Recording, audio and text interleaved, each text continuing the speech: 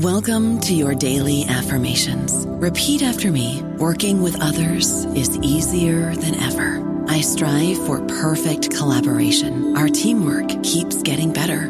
Yeah, affirmations are great, but Monday.com can really get you the teamwork you desire. Work together easily and share files, updates, data, and just about anything you want all in one platform. Affirm yes to start, or tap the banner to go to Monday.com. Swimsuit? Check. Sunscreen? Check. Phone charger? Check. Don't forget to pack the 5-Hour Energy. It fits great in a pocket or carry-on, and the alert feeling will help you arrive ready for anything. Now get 20% off when you use code 5HETRAVEL at 5hourenergy.com. Expires April 30th. One-time use only. Not valid with other discounts. Remember, visit 5hourenergy.com and use code 5HETRAVEL to save 20%. Hello, everybody. This is Marshall Poe. I'm the editor of the New Books Network, and I'd like to tell you that we have a new and improved website. It has 2 new features that we think you'll love. One of them is a vastly improved search engine, so that when you type in keywords, you'll get a bunch of episodes really quick. The other is the ability to create a listener account, and in that listener account, you can save episodes for later listening, so you can create a kind of listening list. We think these features are neat, and we think you'll enjoy them. Please visit the site today. Hello, this is Jim Stein, your host for New Books in Mathematics. Our guest today is Oscar Fernandez, who has recently been tenured and promoted to associate professor at Wellesley, and whose second book is entitled The Calculus of Happiness. Don't worry, you won't need calculus to enjoy and appreciate this book. It's actually an intriguing way to introduce some of the topics that will later be needed in a calculus class, through the examination of some of the basic mathematical ideas that can be used to analyze the problems of how to attain relationship bliss, live long and prosper, and all without being a Vulcan. Oscar, welcome to the show. Thanks for having me, Jim. I'm really happy to be here. Delighted to have you. Your previous book was Everyday Calculus, which dealt with calculus. The Calculus of Happiness mostly deals with mathematics other than calculus. Why did you choose this particular title? Sure. So it's a great question. The first book that I wrote, Everyday Calculus, was more of a chronological exploration, if you will, of all the calculus that you might encounter in a normal day. So I started off in the book, waking up and talking about breakfast and making coffee, and the narrative went all the way till the moment I fell asleep and talk about time travel and space and the stars. In this book, I wanted to do sort of something different, not quite a chronological narrative, but a thematic narrative, if you will. So I chose to focus on personal finance, health, diet, nutrition, and then also dating and relationships. And I wanted to do a similar thing to the first book. I wanted to introduce the reader to all the math that you can find in those 3 different themes, categories, if you will. But I didn't want to do it at the calculus level because I wanted to make the book even more accessible to a wider audience. There is a little bit of calculus at the very end, and that informed the title. But there's actually the best answer to your question is there's an application in Chapter 6 to what's called the bargaining problem, which was studied by John Nash, a famous mathematician. And the application is effectively I sort of modify a little bit to help you make a joint decision with your partner about how to split a sum of money in a sort of fair and unbiased way, in such a way that it makes each one of you as happy as possible. So, there's a tiny bit of calculation involved in that happiness problem. So that's really where the title came from. I think it's fair to say that for most people, mathematics helps you to achieve happiness indirectly by making better decisions. Definitely, and that is one of the things that I underscore in the book. Most people are used to thinking of math in a sort of very numerical sense, and there's not really a tie-in to the conceptual part of math and how it can help you lead a better life, sort of in day-to-day life. So I wanted to really highlight that in this book, and there's discussions about health and nutrition. There are discussions about budgeting and finance and inflation and investing, and all of these are anchored in pre-calculus level math. So that's sort of exactly the idea, to illustrate how, at least at the pre-calculus level, you don't even need calculus, how you can really get some insights into those categories of life. You know, you start off the book by discussing the problem of how many calories you should eat per day. What role do linear equations play in this? Sure. So in the simplest setting, you know, if you go to the grocery store and you grab a cereal box or any, food item really, you look at the back and at the very bottom of the nutrition label, it'll say something like fats have 9 calories per gram and carbohydrates and protein have 4 calories per gram.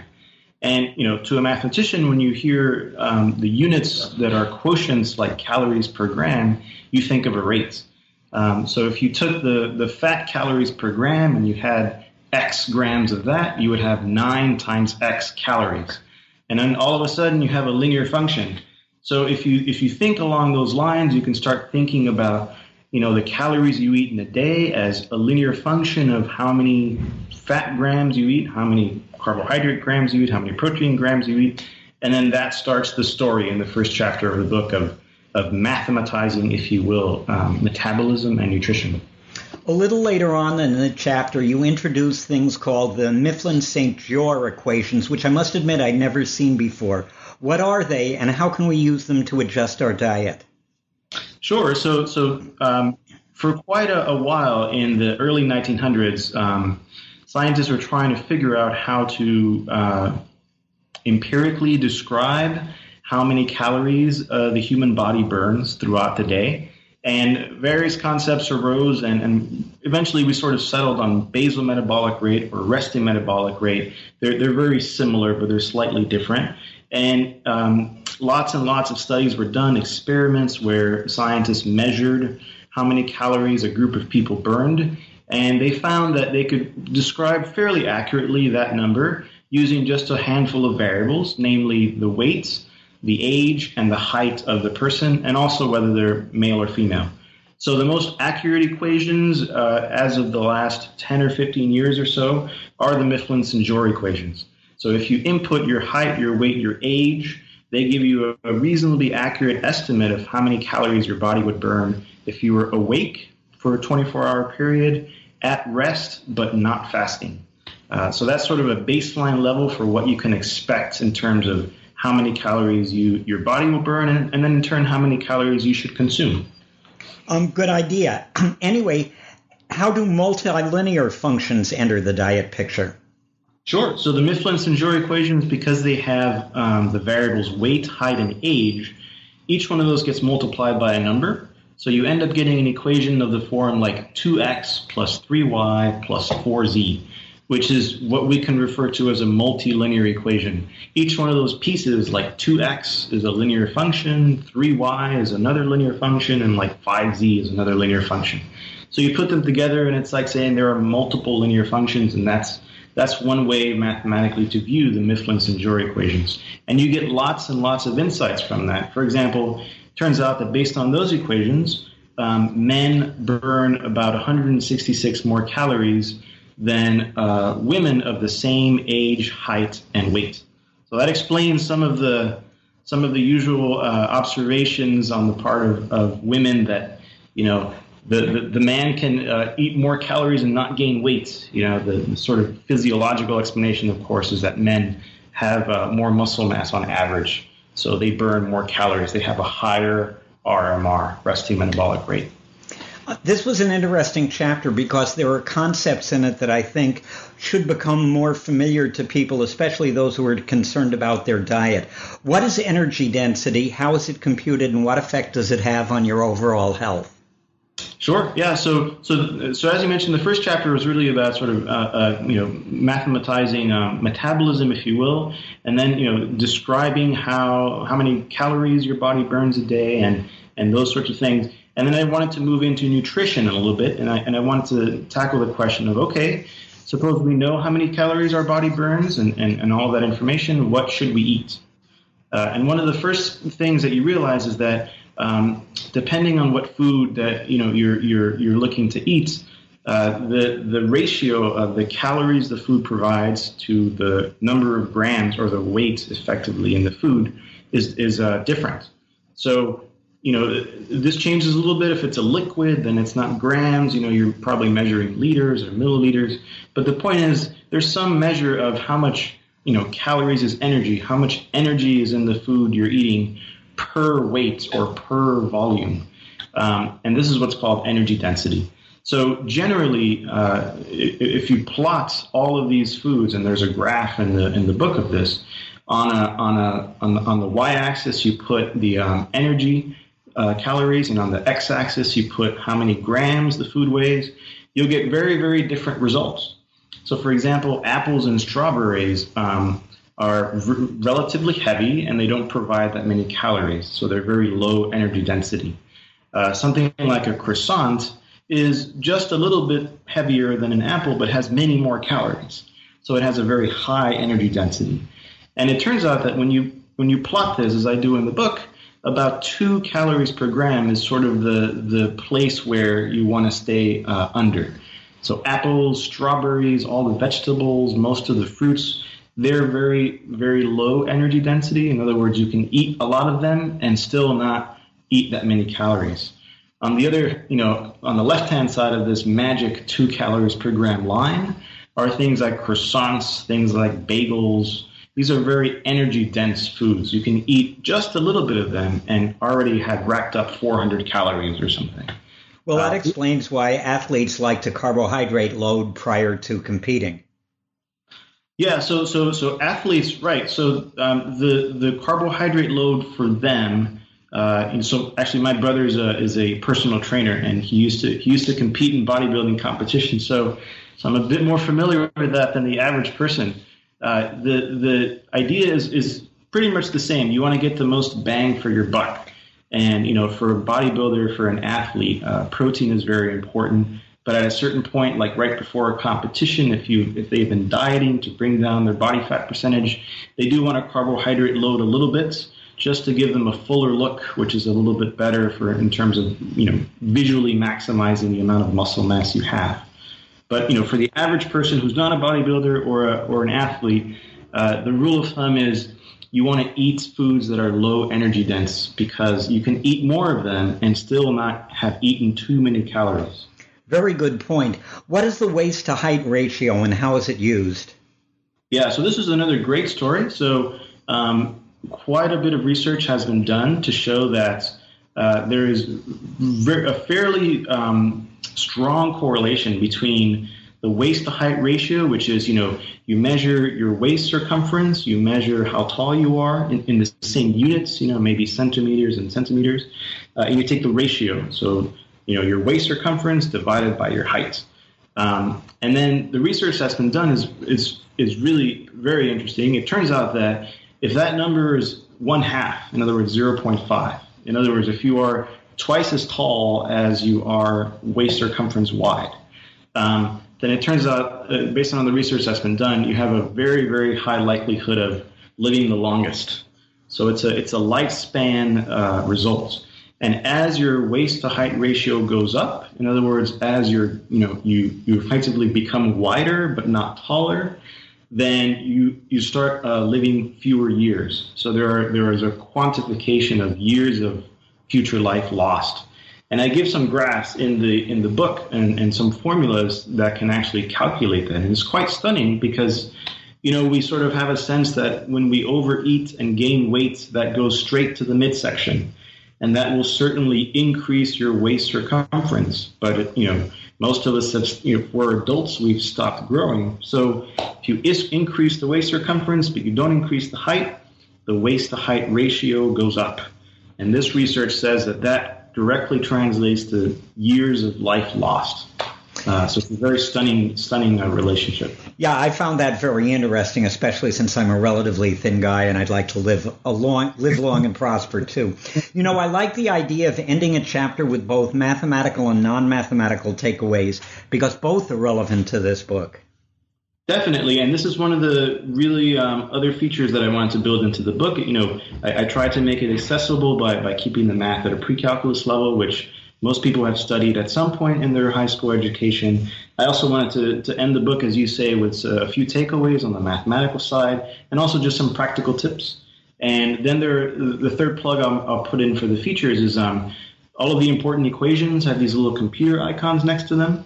So I've created these interactive calculators on my website. So even if the equation makes absolutely no sense, you can follow the link to these interactive calculators and you can input your own data. Like for the Mifflin-St. Jeor equations, you could input your weight, your height, your age, and then the calculator will spit out the Mifflin-St. Jeor resting metabolic rate.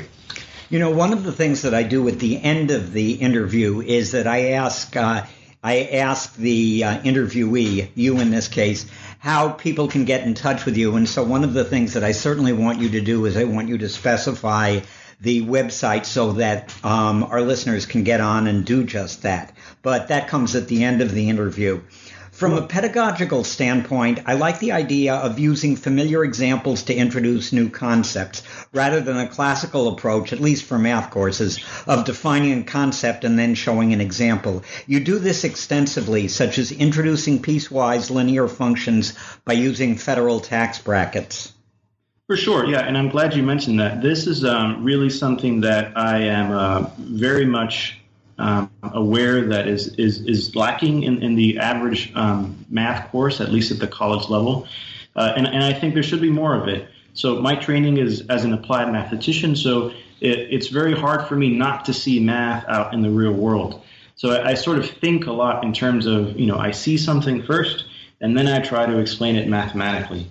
And that certainly makes its way into my books. I also think that this sort of approach is sort of the more natural one for someone who does not have a lot of training in mathematics, because, they have a lot of training in just living life. So we're all used to making breakfast, driving to work, deciding what to eat, paying taxes. So we have lots of experience with this and not necessarily with mathematics. So it's a very natural direction to start with what the average person has more experience with and slowly peel away the layers and reveal the mathematics behind those everyday events. Yeah, I was around in 1955 when McDonald's brought out the 19-cent cheeseburger that you use to introduce inflation. It's a good way to introduce exponential functions. Definitely. So, this was 1955. A cheeseburger was 19 cents. And I make the point in the book that, in 2017 today, it's the same cheeseburger, the same, buns and the same cheese and the same meat patty, but yet it's, about, $1, $1.20. So it's much more expensive. So I do a calculation in the book. It's about 430% more expensive. And, you wonder why. It's the same food item, but why is it so much more expensive? And, of course, the answer is that the cost of the raw materials, if you will, the cost of paying the employees at McDonald's to serve you the cheeseburger, all of that has gone up. And the question is, why has that gone up? And sort of eventually you get to the answer of inflation, which is basically more and more, the Federal Reserve, I should say, defines it as a general increase of the price level and goods and services in the economy. So, prices of things have gone up, and that trickles down into the price of the cheeseburger. But as you think about how mathematically you might describe this, the easiest thing to do is say, well, by how many, by what percent did the price go up every year so that 19 cents in 1955 turns into $1 today? And if you do the math, which involves exponential functions, it turns out to be about 2.8% or so. So you can quantify inflation over time as an exponential function. And if you do that, then you can get a sense for example, if you have a job that gives you yearly salary increases as a percentage, if you're getting a 3% salary increase, then maybe you're actually beating inflation. If you're getting a 1% salary increase, maybe you're not. So these are very realistic ways to just tie this back to a very personally relevant problem, which is effectively, am I getting richer or poorer as time goes on relative to the inflationary environment? Yeah, and that's a good thing for people to be able to look at. But from a mathematical standpoint, I realize that one of the goals of this chapter is to introduce exponential and logarithmic functions.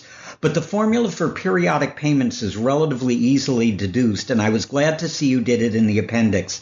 I think the importance of this formula is often underestimated. Definitely. So that's another feature that is in the book. I try my best in the body of the book to use mostly English and not too many formulas to just describe things in words. But each chapter has an appendix where I work out the derivation of all the formulas. So in particular, formulas for paying off a debt or calculating the monthly payment on a mortgage. These are all sort of things that each one of us really thinks about at some point or another when we get that credit card bill in the mail or when we get that mortgage payment or the rent payment. So the fact that there's a formula out there that you can manipulate and get insight to, like I discussed in the book, just makes it a little bit more reassuring to know that there is some control that you have over your finances. You can manipulate formulas, you can change the value of variables, and you can see what happens. One of the things also, I suspect that this is on your website, but if you just cruise around the internet and just type in such things as mortgage payments or something like that, you'll find that there are a lot of general calculators for this specific formula that you can find on the internet in which you can plug in your own parameters, etc. And I think it was one of the first instances in which I started to realize how much stuff there actually is on the internet that people can use without, exerting too much effort. Definitely, I agree. Yeah, and this is one of the reasons why I wanted to create these calculators and put them in a central place on my site at least. They certainly, as you say, exist elsewhere. I wanted to tie it into the narrative and the discussions in the book. So I would say that there are many more things that are not included in the book that I would love people to learn. But I think reading through the book is sort of a first pass, if you will, to get you a sense of where mathematics shows up in all these three categories. And then there are lots of insights and actionable steps that you can take once you finish this book. And speaking of insights, there was one thing that you did in this chapter that I really liked, calculating the number of years until you reach financial independence, because that's something I feel everyone should do, and I like the insights that you supplied with this. For sure. So this is one of those concepts where you really start to appreciate the power of mathematics. In a nutshell, financial independence is this magic date in the future when you can, retire or quit your job and just live off your accumulated savings. And very quickly it becomes a math problem, because you have to say, well, how much money do I need to live off of? And then how much money am I going to withdraw every year as sort of my yearly stipend with which I'm going to buy food and, all of that stuff. So, I solved that math problem in the chapter with a few somewhat reasonable assumptions, and I indicate how to make the sort of calculation a bit more realistic. And I give tables and I give formulas. And this is really, again, like I said, one of the times when you can really use this formula, it can change your life. You can calculate, under these somewhat realistic assumptions, currently how many years left you have left to work. And the formula gives you the insight of what you need to do to shorten that time. In a nutshell, save more than you spend, but in a very specific ratio. I call it the savings to expenses ratio.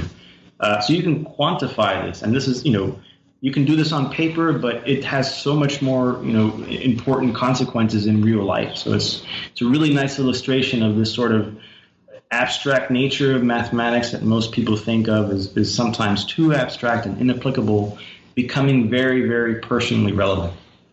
Yeah, that's one of the things that I liked about your book is that it's littered. Well, I don't know whether or not that's actually the word that I should use, but there are a lot of just basic facts that people should know about the way the world works that are insights that come from mathematics. And one of them is that paying off non-mortgage debts is a really good idea. Most people don't realize how expensive it is in the long term to make minimum payments on credit card debt. That's right. And this is one of the, applications, one of the formulas that I present in the book. And I spent a little while discussing it. And, there's a formula for, paying off a debt, or, you can manipulate it because it's mathematics. You could say, well, let's say you have a $1,000 credit card debt and they're charging you 12% a year in interest, and the minimum payment is $20. How many months will it take me to pay it off? And I can't remember the exact number of what I calculated in the book. It might be like 68 months or something. And then here's where the insight comes in. Because you have a formula, you could then explore, well, what if I paid $2 more than the minimum payment? How many months would I save? Or what if I paid $10 more? So you can do this calculation very clearly and very concretely, see how much money you would save and how much time you would save.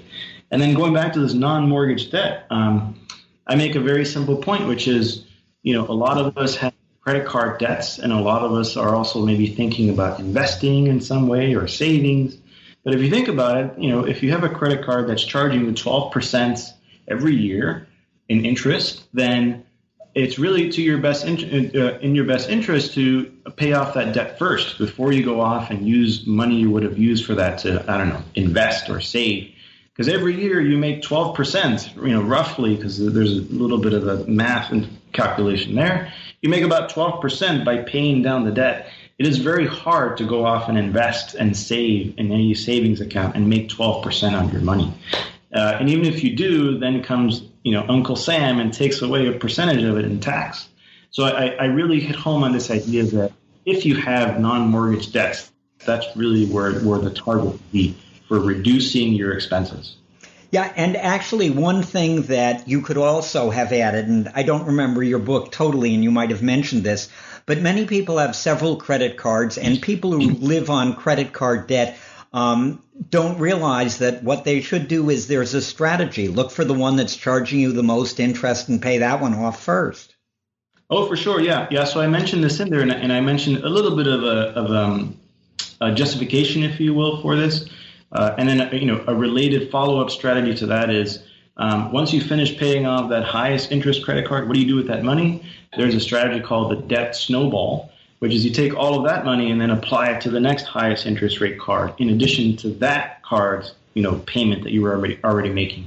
So now you're paying even more to that card than you were before, and you keep increasing that huge sum of money until all your debt snowballs to zero. Yeah, well, that's sort of melt rather than snowball. Right. Direction. Anyway, one of the things also that's important about the book is that it's not only important to get out of debt, it's important to make some money. And that introduces one of the most important concepts from investing, namely risk reward. What is risk reward, and how does it help to gauge how much money one should put in stocks and how much in bonds? Sure. So it's a great question, and there are actually quite a few answers because you can quantify risk in a variety of ways. You could quantify, if we're talking about a stock, let's say, you could quantify the risk of investing in a stock as, is this company going to go bankrupt tomorrow? Perhaps some huge lawsuit or some issue comes up that is completely unknown to anyone, and the company just goes bankrupt. That's sort of a risk. The stock would drop to zero, and then you would lose all your money instantaneously. A sort of more realistic way that I quantify risk in the book is you look at the price of the stock, or you look at the price of the asset, whatever you're looking at, a bond or something, and you're just looking for how volatile it is. Is it moving around a lot? If I put my money there, will it still be more or less there tomorrow? So volatility is much easier to quantify in terms of risk. So I do that in the chapter, and I just use the stock market, the S&P 500, and I use government bonds. And I show that if you invest in a portfolio of about 60% bonds and 40% stocks, and you hadn't touched it, then it manages risk fairly well.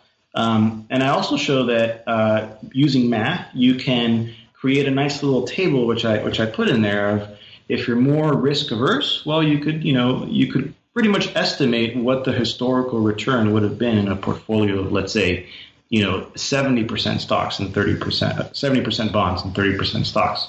Or if you're more aggressive, you can estimate, how much percentage you should put into stocks if you want at most a certain, level of risk. So once you quantify and mathematize risk and reward, then you can, if you have an equation, which I derive in the book, you can play around with these variables, same story to give you the level of risk that you are comfortable with and the level of reward that you can expect from that. One of the things that we all hope as authors is that our books go into several editions. Or one of the only suggestions that I would have made about a next edition is that I felt this section might have benefited from a discussion of dollar cost averaging, both from the investment and mathematical standpoint.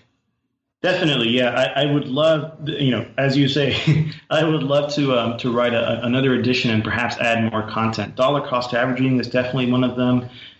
There's a whole mathematical theory due to Harry Markowitz about modern portfolio theory, basically, where you can mathematize a little bit more higher level, if you will, this idea of managing risk across your portfolio, and you can find sort of the optimal portfolio given a certain prescribed level of risk.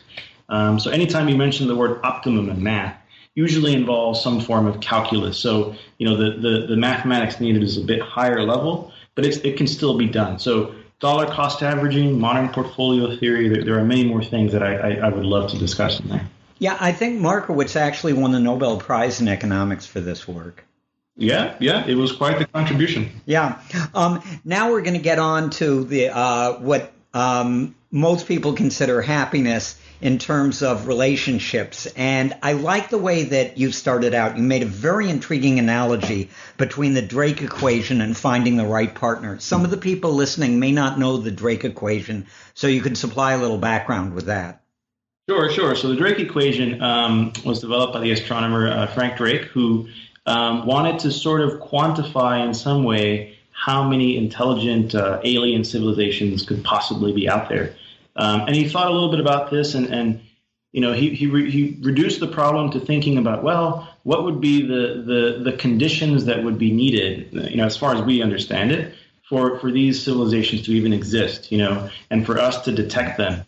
So there are, quantifications of distance. They have to be in a certain distance from whatever star their planet is orbiting around, because we've sort of determined that there's a habitable zone, if you will, for planets. For example, Jupiter is not very habitable because it's too far away from our sun. Mercury is way too close. And Earth is sort of in this habitable zone. So Drake sort of quantified all these different parameters, if you will, and came up with the Drake equation to estimate how many potential alien civilizations there could be out there. And the answer that he got was far more than one. So that was very exciting. But at the end of the day, the actual number doesn't matter so much, is what I argue in the book. What matters more is this idea of, if you're going to go out and find something, first, you should think about, the particulars of what you're looking for. We want alien civilizations that we could actually reach in terms of, interstellar travel. We want a civilization that is in the habitable zone of their star system. These are all ways to quantify what you want. So I mentioned in the book that, finding a partner is kind of like searching for aliens, because in both cases you're looking for something you're not sure exists, but, you're hoping that when you find it, it's the one. Yeah, also there were a number of very amusing parallels in this chapter, and your analogy with Mary the Matchmaker applies not only to speed dating but to the length of your dating life. Why don't you describe the Mary the Matchmaker situation and the speed dating, and then I'll tell you what a friend of mine did with that. Sure. So this is the part in the chapter where I'm moving, so the Drake equation I sort of modify to help you estimate how many compatible partners might be near you. So, if you input things like the level of education you'd like your partner to have, male or female, basic traits, you can kind of estimate how many people are near you. And you can get all this information off like the census or other places. And some famous people have done this in the past that I described and gotten somewhat, depressing results, but at the same time, not depressing, depending on how you think about it. So the next, place to go, if you will, is if you've done some calculation like this, you're reasonably sure there are people around you that might fit your criteria. The question is, like, how do you settle on who to date, right? You might meet, 10 or 15 people. How do you decide after? Do you start dating the second person, or do you wait until you've met 8 of them? So there's this question about if you're going to meet a certain number of people, at what point do you stop and say, okay, I would like to date you? So I set this up mathematically in the chapter and relate this to this problem of hiring a secretary, relate this to the problem of medical schools placing residents in different hospitals. So there's actually a lot of mathematics that can be done here, and there's a little bit of a rule of thumb that emerges here. But the presumptions, the hypotheses to get this rule of thumb are somewhat strict. So if you've ever seen the Millionaire Matchmaker show, I think it's on Bravo. It used to run. I'm not sure if it still does. It's kind of that idea. So suppose you were given almost complete information. Suppose you were given told by somebody, a matchmaker like Mary, that you're going to meet, 100 people in a speed dating event, and you have 5 minutes to talk to them. And at the end of those 5 minutes, you have to make a choice, either date them right away or reject them. There are other hypotheses, but this is sort of the crux. The question is, how many people would you talk to before you can you would actually select someone to date? And an important rule is that somewhat realistically, whoever you reject on the spot will not come back to you. You won't be able to call them up later and say, hey, I rejected you, but actually can we go on a date? So that's a pretty realistic rule. So that's where this rule of thumb of 37% comes in. So the idea is, out of these 100 people, you should wait till about person number 37, person number 38. And then you should, from then on, pick the person who is at least as good as the best of the first 37 or better than those first 37. So I call this in the book the leading contender. So you interview about 37 people and you keep a leading contender in your head. Once you reach person number 37, you start looking for the best or whoever is better than that leading contender. And it's a really nice story. And there's a mathematical proof that this gives you at least a 37% chance of ending up with the best person you could have. So 37% is fairly low. But given how complicated dating is, I find it fascinating that there's even a proof of anything that could be useful in the dating world. Well, this problem has been, the mathematical problem on which it's based has been around for, I think, at least a century. And a friend of mine used the same idea to estimate how he would propose to someone. He said, you should take estimate the length of your dating life, which would be the analog of 100 girls in the speed dating pool, and date girls for 37% of that time, and then propose marriage to the first one who exceeds the best from the first 37% of time that you've dated girls. Yeah, definitely. This is effectively, there's actually a mathematical paper showing that this sort of leading contender version in terms of 100 people is the same. There's an equivalent, if you will, between that and this time version of the 37% rule. Yeah, I wonder if my friend wrote that. Anyway, moving on a little. What is the Gale-Shapley algorithm, and how does it apply in this situation? Sure. So this is another one of the so unbelievable applications of mathematics. So suppose you had 100 men and 100 women, and you gave them complete information on each other, pictures, videos, family histories, everything you could want. And then you put them in a room, and the idea is you want to create couples. So it turns out that the Gale-Shapley algorithm creates couples that are guaranteed to never cheat on each other. So it is quite the result. And I describe in the book, and I do a little proof in the appendix of the chapter, how the Gale-Shapley algorithm does this. There are some, it's quite remarkable, really. But the idea is in matching one man with one woman and to create a couple, not only does this algorithm, apply for, creating couples, romantic couples, but I mentioned earlier, hospitals have used this algorithm to pair up residents, with a hospital. That's also creating a couple, a resident in a hospital. So there are some interesting takeaways. So the way the algorithm is usually presented is that, the men in the room choose first. So they whoever the matchmaker in the room is says, okay, let's start. And the men sort of cross over this line, and they all go pick their favorite woman, their top choice, if you will. So it turns out that if you flip the script and the women choose first, then you can show mathematically that the women end up with the best partners that they could have out of their possible list. Whereas if the men choose first, they end up with the best partners they could have. So, one takeaway from this, is that, if you're a woman and you're in the dating scene, then it's definitely to your advantage to be a bit more aggressive and take the first, initiate, if you will.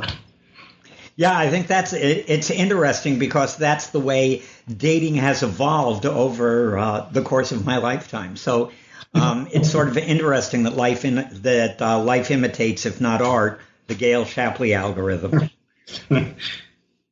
I especially enjoyed the view that living happily ever after parallels the evolution of a dynamical system, which is an extremely important mathematical concept.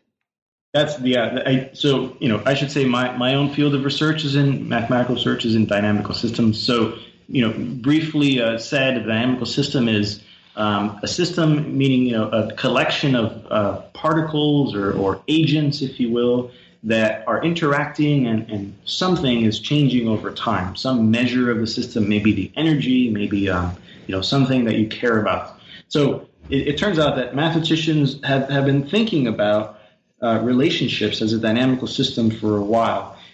And you can kind of see the connection if you think about, atoms and molecules. If you think of like a electron, circling around a proton and a hydrogen atom, there's an attraction, a force of attraction, right? The electromagnetic field. So if you replace these molecules with like a man and a woman or two people, then there's sort of going to be a force of attraction or repulsion, if you will. And you can describe some of the dynamics between those two agents as if it were a dynamical system.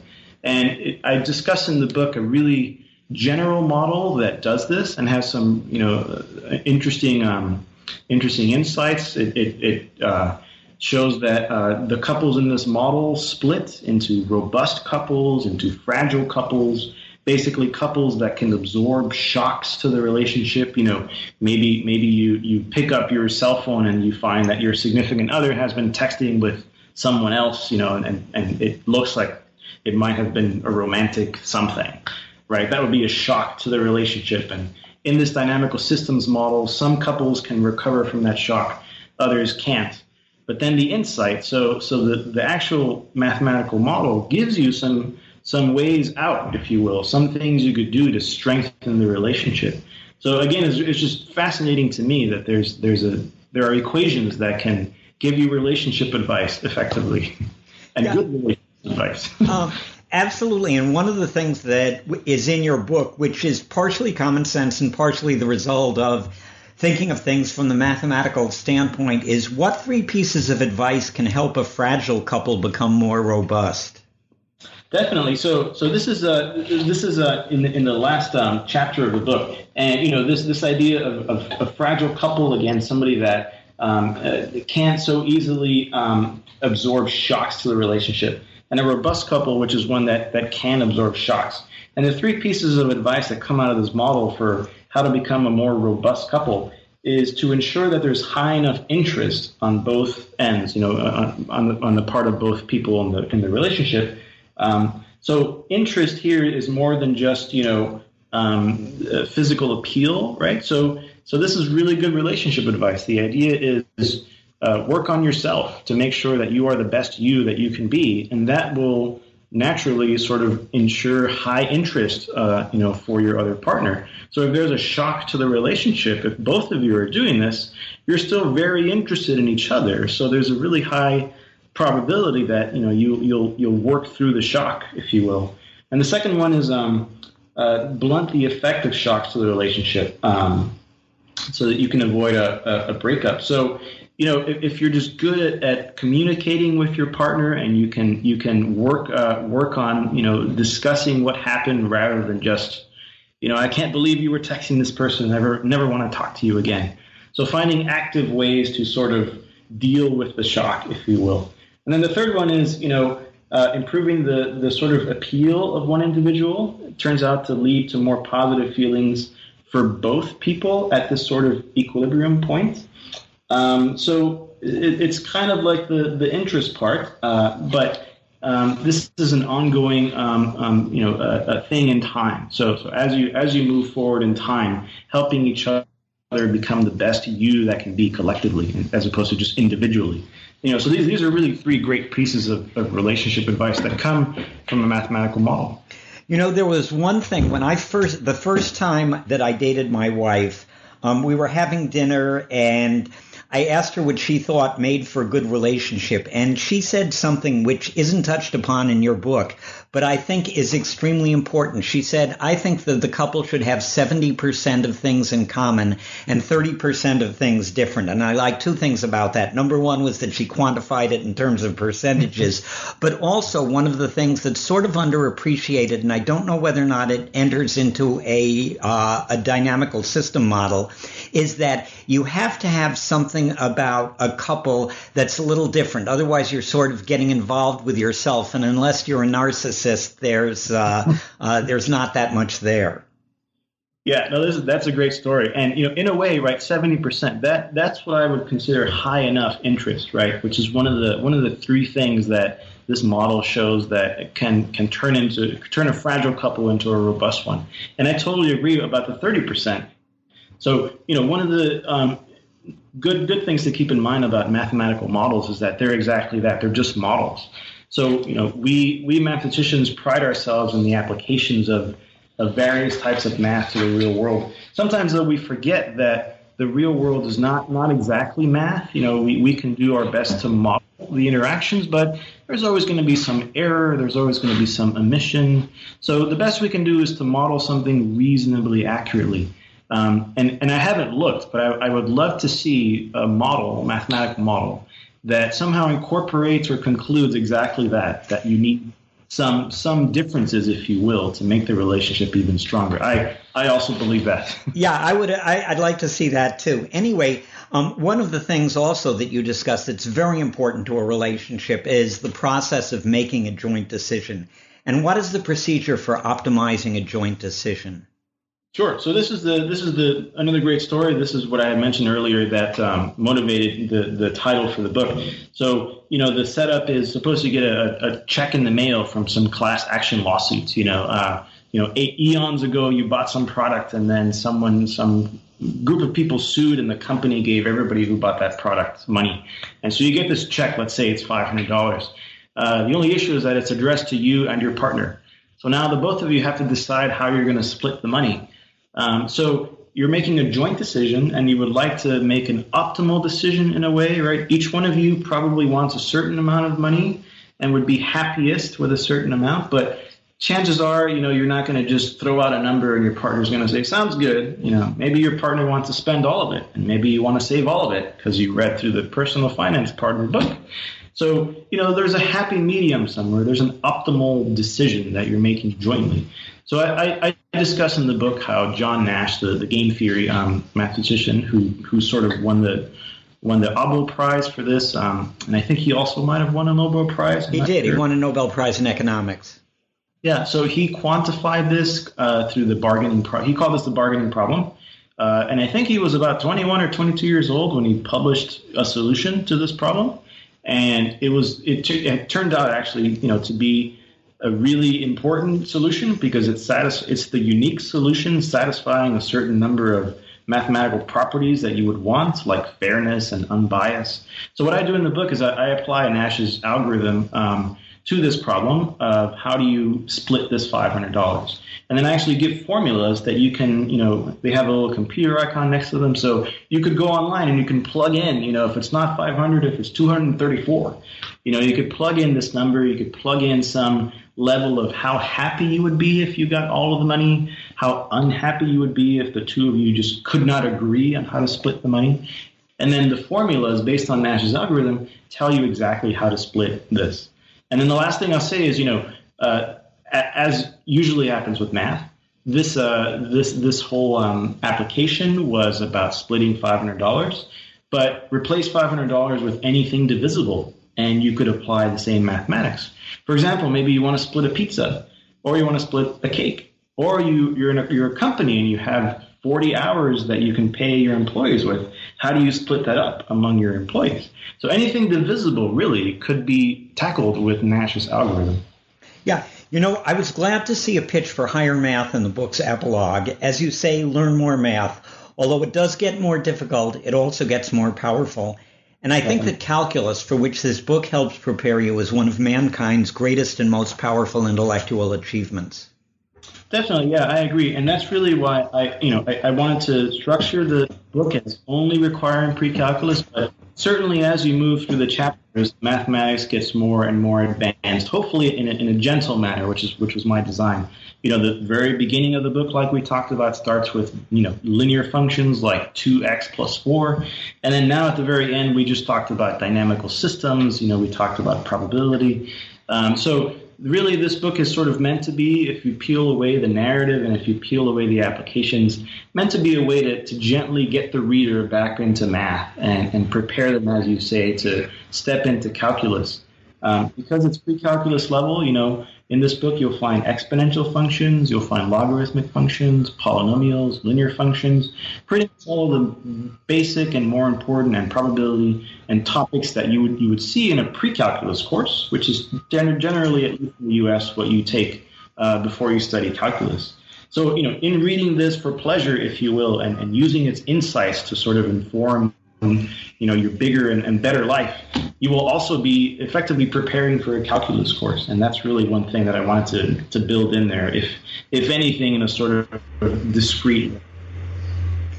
Yeah.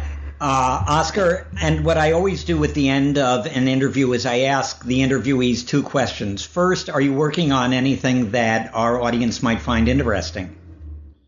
Definitely yes. So I just turned in the manuscript for my third book, which hopefully will also be published with Princeton Press. And this is meant to be a book that is more of a textbook, although not quite a textbook, for Calculus 1. And the rough idea, very quickly, is I have tried to make it as short as possible. So the goal of the book is to teach you calculus in 100 pages, but not a sort of very fast. Here's a formula, memorize it. Right? It's really meant to be a college level approach. But how I get to the 100 pages is that I require just an algebra background. So this book will allow middle schoolers to learn calculus. So stay tuned. Hopefully that will be coming out in the next year and a half or so. And I hope I have an opportunity to interview you on it. And finally, how do our listeners get in touch with you? Sure. So the website that I have to, where all these calculators associated with the book are housed is surroundedbymath.com. So www.surroundedbymath.com. And in the book, actually, in the preface, there's another website, which is the link to the publisher's site for the book, the Princeton University Press site for the book. If you click on that link, then there are all sorts of, redirects to my site and to the calculators also. And then the last thing I'll say is I really wanted to make this book as accessible as possible. So, my email is included in the preface.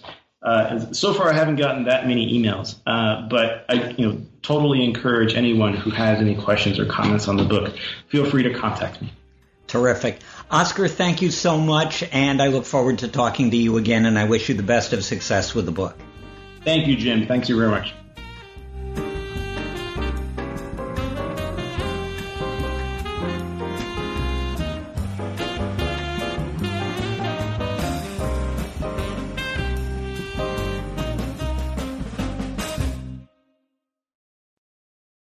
With the Lucky Land Slots, you can get lucky just about anywhere.